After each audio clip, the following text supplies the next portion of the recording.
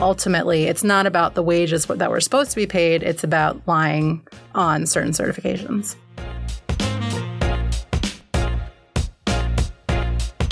Welcome to GovCon Live. I'm your host, John Williams, and this is the second episode of XREL Radio, our multi-part series on the False Claims Act, which will include commentary on potential pitfalls for your company, enforcement issues, and emerging trends in this important area of the law. Today we're talking to Sarah Nash, an attorney from our Labor and Employment Group. Sarah's going to share how the False Claims Act relates to construction contractors. She's going to provide real-world examples of False Claims Act cases brought against them, as well as strategies for protecting your company from a False Claims Act allegation. This podcast is for informational purposes only, and we hope to have some fun, too. But we're not rendering legal advice. Your unique facts and circumstances could change the advice that would apply, and the rapidly changing nature of the law may cause the information in this podcast to become outdated. All right, disclaimer over. Sarah, thank you so much for joining us today. It's great to have you. Great. It's fun to be here. I've heard so much about it. It's fun to be a part of it. Well, it's a fun series that we're doing, and this series is on the False Claims Act. And Sarah, I know you're in our Labor and Employment Group. Why don't you tell us a little bit about what you guys are doing in the Labor and Employment Group? Absolutely. So much of our counsel is sort of just advising companies on the ins and outs of their employment matters, employment agreements, some termination decisions, handbooks. We kind of run the gamut on the employment side. Also, we do quite a bit when it comes to government contracting and requirements for service contractors and construction contractors, and just kind of helping them navigate the ins and outs of what it means to be a government contractor and have an employment workforce. Yeah, and anytime you're working with the federal government and you have regulatory and statutory requirements imposed on you under the contract, you have the potential for False Claims Act liability.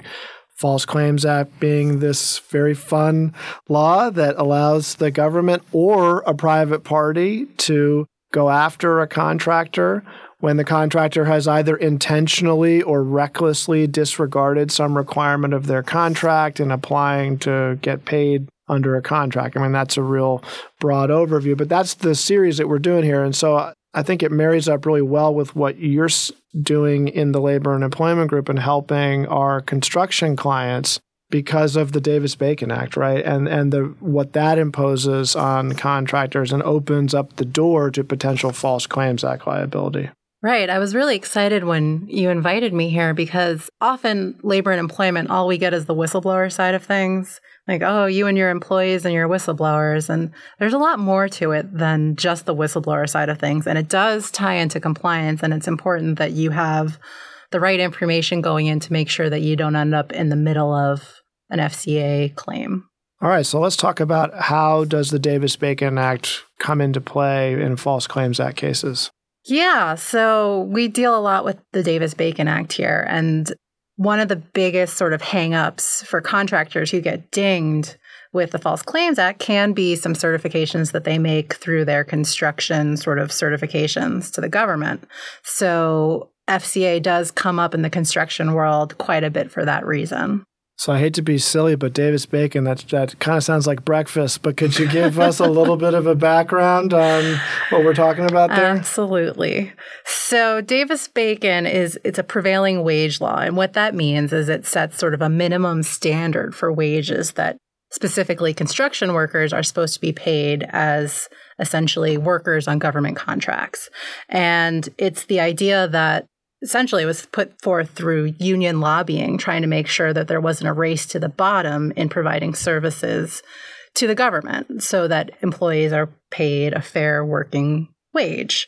And so it applies specifically to contracts for construction, alteration, or repair. And generally, there's going to be information in your contract that indicates what kind of contract you're working on. But if the specific FAR provisions are in your contract, then Davis-Bacon will apply. If they're in your contract. So if they're not in your contract, do you not have to worry about it? Or should you ask? Or what's the rule of thumb there? If they're not in your contract, Generally, unless you know that you're going to be constructing something, if you're going to be building something, yes, ask. Someone has gone horribly awry. Sometimes, instead of the Davis-Bacon Act, you'll see the Service Contract Act, which is sort of a sister prevailing wage provision. But what Service Contract Act deals with is specifically services. And so you're not generally looking at the construction side of things. There can be some overlap sometimes. Sometimes there will be painting, for example, where you could see that on the Davis-Bacon side as well as the service contract side. But generally, when it's construction, you're building something, not engaging in general maintenance. Yeah, I think sometimes you can try to take advantage of the fact that they've left a clause out of your contract that's supposed to be in there, right? But in other contexts, it's not going to help you that it isn't there, right? And that's a hard thing to know for sure. Like, when is it to your advantage and when do you need to ask? The nice thing about Davis-Bacon and the Service Contract Act is that generally if it's not in there, then you're not bound to it. Okay. The caveat there is if DOL comes knocking on your door and they find out that certain wages should have been paid, you end up in this long sort of begrudging process dealing with DOL. And ultimately, the government will compensate you for any payments and back wages you owe, but it's an annoying process. So if you can talk to the contracting officer at the very beginning, maybe you can save yourself the headache. That's not a knock you want on your door, I would imagine. No. And we're working in the labor and employment group that you're part of with DOL audits and investigations on a regular basis, right? Unfortunately, yes, they do like to conduct audits. And if you've done everything right, it's fine. But every little thing, they will tally it up and come after you. So you want to make sure that you're sticking to the rules. So DOL, that's a government enforcement arm related to these labor and employment requirements that we're talking about. False Claims Act, I guess, is sort of the private way of enforcing it too, that relators have the ability to file a case. I mean, the government could pursue it too. So I guess you've got maybe DOJ, maybe some disgruntled former employee. I'm sure that never happens for construction contractors. Yeah. So generally, the DOL is the enforcement arm when it comes to making sure that the Davis-Bacon rules and requirements have been followed, wages have been paid, everything's going according to the law. One of the problems with the FCA, the False Claims Act, is that it has given workers this sort of roundabout way of coming after their employers for unpaid wages. And it's interesting because some of the first Davis-Bacon False Claims Act cases, employers would essentially argue this very thing. They would say, this isn't the purview of this individual. DOL is supposed to be handling these issues. But courts have said essentially, no, this is a perfectly responsible way to go about False Claims Act cases, because ultimately what you're challenging isn't the wages that were paid, it's the lies that were made for better or for worse to the government. So ultimately, it's not about the wages that were supposed to be paid, it's about lying on certain certifications. How are you protecting against that? I mean, other than don't lie, like what are some of the key tips there? Unfortunately, it's not always as simple as, don't lie. Generally, right. You want to make sure that you're up to date on the requirements. And when it comes to the Davis-Bacon Act, there are some things that aren't necessarily intuitive. So it's important to sort of do your due diligence and make sure that you're reading the requirements, learning about them, and practicing the sort of certain nuanced ways that people have to go about performing the contract. One of the biggest things, which makes sense, is you have to make sure that you're paying the prevailing wage.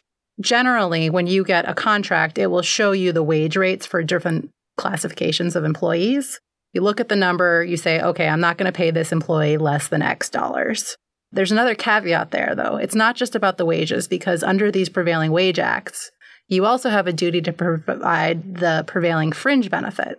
A fringe is what you might think of health and welfare or health benefits, different things that you might give to an employee in addition to their wages. And under the Davis-Bacon Act, there's a specific number that you also have to be providing to employees. For the fringe benefits. It's right. So that'll be in the contract if they've incorporated the Davis-Bacon Act provisions. Exactly. Okay. I mean, the nice thing about all of this is there should be something very clearly that's telling you what you need to do. And if you read your instructions, you can follow them and make sure that you're kind of crossing the right path. The only issue is you want to make sure that you're also passing down any of these requirements to subcontractors. So a requirement is of under Davis-Bacon, not just that you have to make sure that all of your employees are kind of paid in a compliant way, but you have to make sure that your subs employees are paid in a compliant way. So the prime contractor could have liability for a subcontractor that hasn't paid its own employees properly. Exactly. And so that's where it becomes really important that you're not only passing down FAR provisions in your subcontracts, but also sitting with your subcontractors and making sure that they understand the requirements that are imposed. Yeah, it seems to me that you need a right to audit, too, over your subcontractor to be able to come in and ensure that you have comfort that they're living up to their obligations. That's a great provision to include just to make sure that you can exert the sort of control that you need to. Because if you don't, you could be on the hook for misstatements that they're making. So does the obligation to ensure your subcontractors are complying bring with it its own separate potential liability then under the False Claims Act? That would be a whole other area that you've got to be mindful of a potential claim, right? So there have been a few cases where, for example, there was a case Circle C in the Sixth Circuit. Oh, that's a tough one. Yeah. Say that 3 times fast. Circle C in the Sixth Circuit in 2012, that very issue came up, where the prime was on the hook because they had essentially submitted their certified payroll. But in that certification, first of all, they had promised that they had submitted information for all of their employees and their sub-employees. And they also promised that they had paid all the prevailing wages associated with that work that was completed. The problem was that one of their subs was doing electrical work, had not, in fact, been submitting certified payroll. Not only had they not submitted it, but they weren't paying the prevailing wages. And so eventually an employee came forward as a relator in a False Claims Act case and alleged that they had falsely certified to the government that they were compliant with Davis-Bacon and that they had submitted all their certified payroll. Was that an employee of the prime or an employee of the sub? So it was an employee of the sub in that instance. But the prime gets dragged into that litigation because they're the ones that are ultimately responsible. So they ultimately ended up holding the bag, as it were. And originally the sub and the prime had been included. The sub ended up settling early on. And so when it got to the Sixth Circuit, it was just looking at the prime's responsibility. And the only silver lining that came out of that case was that originally there had been hundreds of thousands of damages because I believe we talked about this last week. You can have treble damages under the FCA.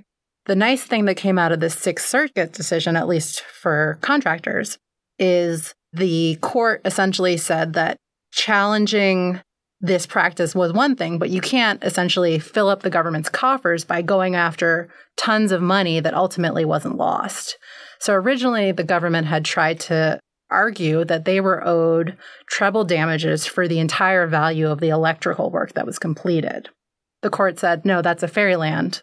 You can't get all of those dollars. What you can get, though, is the amount of money that these sub-employees should have been paid. And so they ended up, I think the final damages in the case were $9,000. Well, it's important to note, though, that the government often does live in fairyland, right? And so if they come to you with a demand letter or their position at the outset of an investigation or a case or a relator, it becomes a difficult situation to deal with. Even if you're ultimately vindicated I guess that was an appeal, that would have been a long process for that contractor to go through. Absolutely. And if there hadn't been that much money, it might not have made sense, but they ended up sort of winning in the end, it seems. But yeah, it can be scary to stare down at the government and say, no, we're not going to do that. So this subcontractor improperly certified the payroll and didn't actually pay or didn't submit the certified payroll and didn't pay the people what they were supposed to. Are there other hallmarks of potential False Claims Act cases related to Davis-Bacon? Yeah, generally it's going to relate to the amount that you've been paying employees. making sure that you haven't been taking kickbacks on that money, making sure that they've ultimately gotten all the benefits that are owed to them.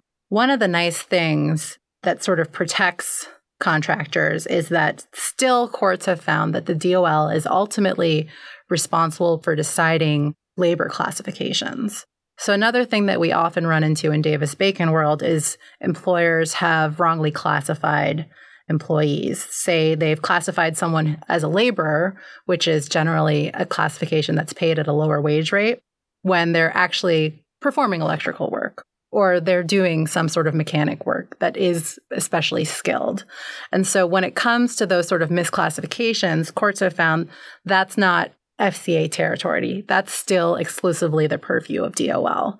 So there are some things that employers can mess up, but generally you're not going to be on the hook from an FCA perspective. Okay, so if I tried to bring a claim against a construction firm for paying somebody as a laborer as opposed to they were really performing electrical work, that wouldn't get off the ground from an FCA perspective, but maybe a DOL enforcement type audit. Exactly. At least that's what courts have said so far. Okay, that's good to know. So, but how do you make that decision? I guess as a contractor, you're using your good faith, best efforts to understand the nature of the position and the work that's being done. But I mean, are there any resources? Is this when they call you and our other colleagues in the labor and employment group to make sure that they're classifying the people correctly?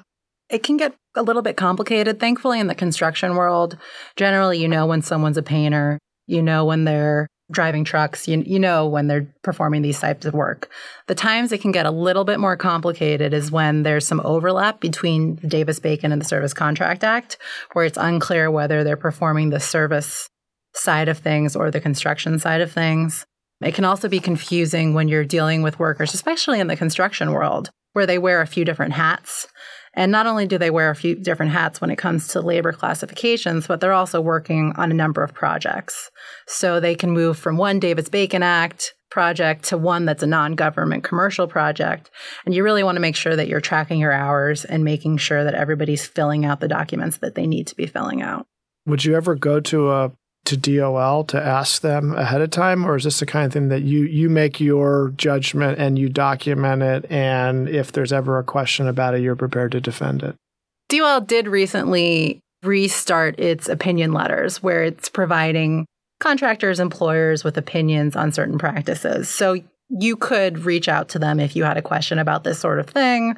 The only problem is you don't necessarily want to out yourself if you're doing something wrong. So you want to think about it. You want to engage counsel before you... That might not make sense in all cases. Talk with Sarah and her colleagues. It sounds like before you just go and do that. But I could see an argument that goes toward, intentional misconduct or having your head buried in the sand, which, I mean, these are generally, I think, the False Claims Act standards, right? That you had to make some intentional mistake with the certified payroll or the way that you paid people, or you were so recklessly disregarding of the requirements, or you had your head buried in the sand. So if you're making good faith efforts to classify this person as an electrical worker versus a laborer, and ultimately you might be wrong, I could see how that's a DOL issue, not a False Claims Act issue. Absolutely. Generally with the False Claims Act, you just want to make sure that you're not certifying to something that if you were to read. I think that's the best lesson. If you're signing something that says, I certify that I have done XYZ, make sure that you've actually done it, because if you haven't, it can lead to a lot of headaches. All right, you hear that, everybody? Sarah says, read your contracts.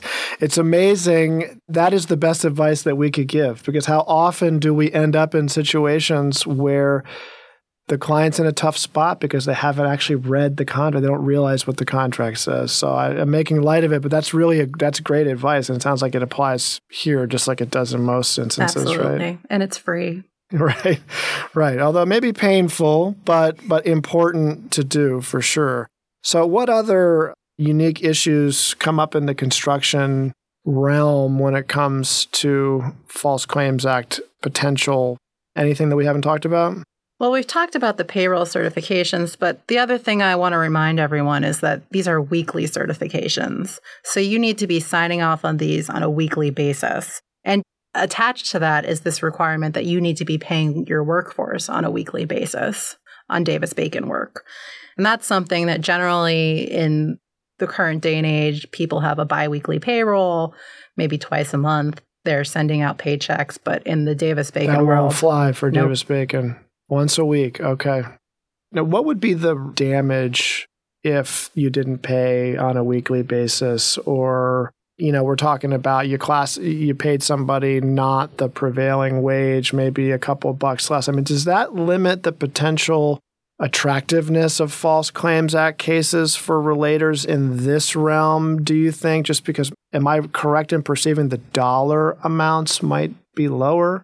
True. I think that ultimately the relator would be able to recoup, assuming they had a good claim, the sort of difference between what they should have been paid and what they ultimately were paid. And I don't know if I've actually seen a case where both DOL and the FCA have come at it from different sides where the worker gets, I would assume it's possible, the worker gets both back wages after a DOL investigation and gets the FCA relator the damages, the sort of the punitive aspect. Exactly. Of it. And so, they could get a windfall in that respect. It just might not be, I'm just theorizing here. Maybe it's not as attractive because of to the average relator, because of the cost of the time going through the process. What do you think? It could take a lot of time and ultimately, depending on what the practices are. But there's also a lot of damages that can be owed by not following the prevailing wages.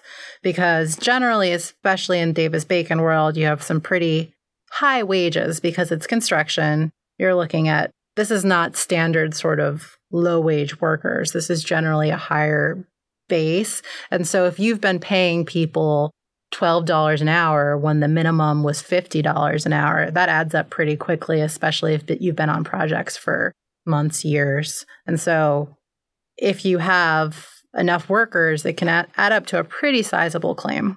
So there you go. So that's my misperception, and that might be shared by our clients, that these maybe are lower dollar, less susceptible to False Claims Act cases. I mean, the average construction contractor might not be thinking, I paid somebody this per hour versus that per hour. There's a potential False Claims Act case here, but there is if there's intentional reckless wrongdoing, right? Absolutely. And not to be all doom and gloom, but the other thing you want to be thinking about when you're hopefully no one out there is planning their Davis-Bacon violation and just sitting there ready to execute. But want to be... If you are, please call Sarah immediately. Immediately. This is not a test. If you are in that position, though, debarment is also a really big sort of threat that can be thrown from DOL. And so whenever someone, especially in the willful kind of area, is not paying workers what they should be paid, debarment could be on the horizon. So you don't want to run into that because that could have severe consequences, obviously, for your business. Yeah, absolutely. So are there other False Claims Act cases that might be helpful just to give as an example of how they manifest in this area? Yeah. So another example is actually a case that was settled in 2016. And it's a good reminder that subcontractors, even though they don't have privity with the government, even though they don't have a direct contract with the government, can still be on the hook for FCA claims. And this is a case where essentially the Tennessee Valley Authority was paying a prime contractor to then in turn pay workers for payroll expenses, including the wages themselves, but also taxes and other sort of expenses that go along with payroll. And what happened here is the subcontractor ended up not spending all of the money that was given to it for that purpose on payroll. And so rather than letting the government know that ultimately they had received sort of a windfall, they just kept it. I should specify that according to the settlement, this is all alleged allegations. So whether or not they actually kept it, I guess we'll never know. But the point is they ended up settling for $2.8 million, all because of this question of whether they had ultimately kept more from the government that they should have.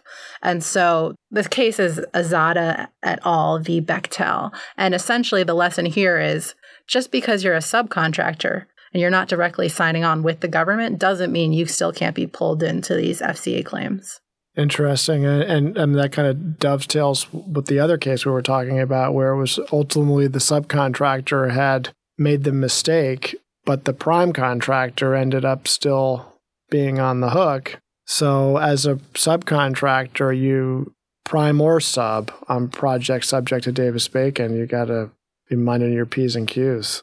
All right, so it sounds like a really important part of Davis-Bacon Act compliance is the certified payroll. And it might be helpful to talk a little bit about like what goes into that. So there is a example on DOL's website that it's not required, but it's an example of what you could submit as part of your certified payroll. And generally, the information that needs to be on such a certification is pretty straightforward. You have the name and the worker's classification. You have the hourly rates of pay, so essentially the prevailing wage that you're paying. And remember, it's a floor, it's not a ceiling. So if you end up paying higher than the prevailing wage, totally fine. Then you also want to record the daily and weekly numbers of hours that the employee has worked, any deductions that you've made, and the actual wages paid. And this sounds silly, but it happens often enough that it's worth reminding people. You also want to make sure that you sign the thing because it's a certified payroll. And if you don't make that signature, perhaps you're protecting yourself from an FCA violation. But on the other hand, the government's going to be pretty unhappy with you. The last thing I'll say about certified payroll is that you want to make sure that you're keeping these for 3 years. So you're obviously certifying to the hours worked. It's a record of the payroll. So I get it that the function here is to confirm what your people were paid and that they were paid in accordance with the Davis-Bacon Act. Is it also a certification of the work that was done, like the quality of the work or the nature of the work? Is there a need not only to be confirming that John Smith worked 40 hours this week and was paid X dollar an hour, but like what he actually did on the project? That actually might be a good idea for the government to consider moving forward if they really want a report card of the work that's been done. But thankfully, no. You don't have to get into sort of the nuances of what flooring was put down, what piping was completed. Really, this is ultimately just about numbers, and the numbers are the pay and the hours worked. It's purely a certification of what was paid. Got it. All right. So obviously, nobody listening to this wants to be the receiver of a False Claims Act case regarding the Davis-Bacon Act or, frankly, anything else for that matter. So do you have any tips, Sarah, from your travels in the labor world and False Claims Act cases on how we could best avoid? Obviously, you can't prevent entirely a disgruntled employee from wanting to file something, but what are some things that you can do to minimize that as much as possible? Right. So if someone does file a False Claims Act claim against you, you do want to be in a position to tell them, no, you're wrong. And so some good ways to make sure that you're complying with best practices is, first of all, listen to podcasts like this, educate yourself about Davis-Bacon Act. If you're new to the construction world or new to the government contracting world, it's important. Take some seminars, watch some webinars. We have a few that we've put out through our practice, but make sure that you're reading up and understanding what you're signing on to. The other thing that I'll say is that it's straightforward. Again, pay the prevailing wage. Don't try to be cute with getting around certain requirements. The numbers are there for a reason, and if you pay them, you'll be fine. And generally, if you're bidding your contracts right, you'll be bidding it in a way that accommodates making those additional payments for workers. The other thing that we touched on earlier is you want to make sure that you're flowing down the right FARC provisions to your subcontractors, because it's very important that they also are contractually on the hook to make sure that if you get caught with some big violation, they're not just going to be out the door and not shouldering any of the kind of financial responsibility. Yeah, like we talked about, I think it's important not just to flow it down in the subcontract, but to flow it down with an audit, right? And the ability to get in there and really make sure that get the comfort that you need, make them show you as a subcontractor, show you proof that they're complying. Absolutely. We'll have some clients who will sit down and have weekly sessions with their subs just sitting with them as they fill out the certified payroll, because it's not that intuitive and you do need a little bit of hand-holding. And so it's important that you're giving the subs the tools that they need if they are a smaller business to be able to complete them accurately. And lastly, I'll just say, we talked about it so many times, but submit your certified payroll. Make sure that you're kind of filling out the paperwork that you need to be certifying to the government that you're in compliance. Great. Thanks, Sarah. That was super. We appreciate it. Thanks. Thank you for listening. This podcast is a Polero Mazza production. Music credits go to bensound.com, and I've been your host, John Williams. Next time on XREL Radio, we'll be talking to Michelle Lidekin from our Government Contracts Group about how the False Claims Act affects companies in the healthcare industry. Michelle's going to talk about potential risks these companies face and strategies for avoiding an FCA claim. Please subscribe to hear more on Apple Podcasts, Spotify, or wherever you find your podcasts.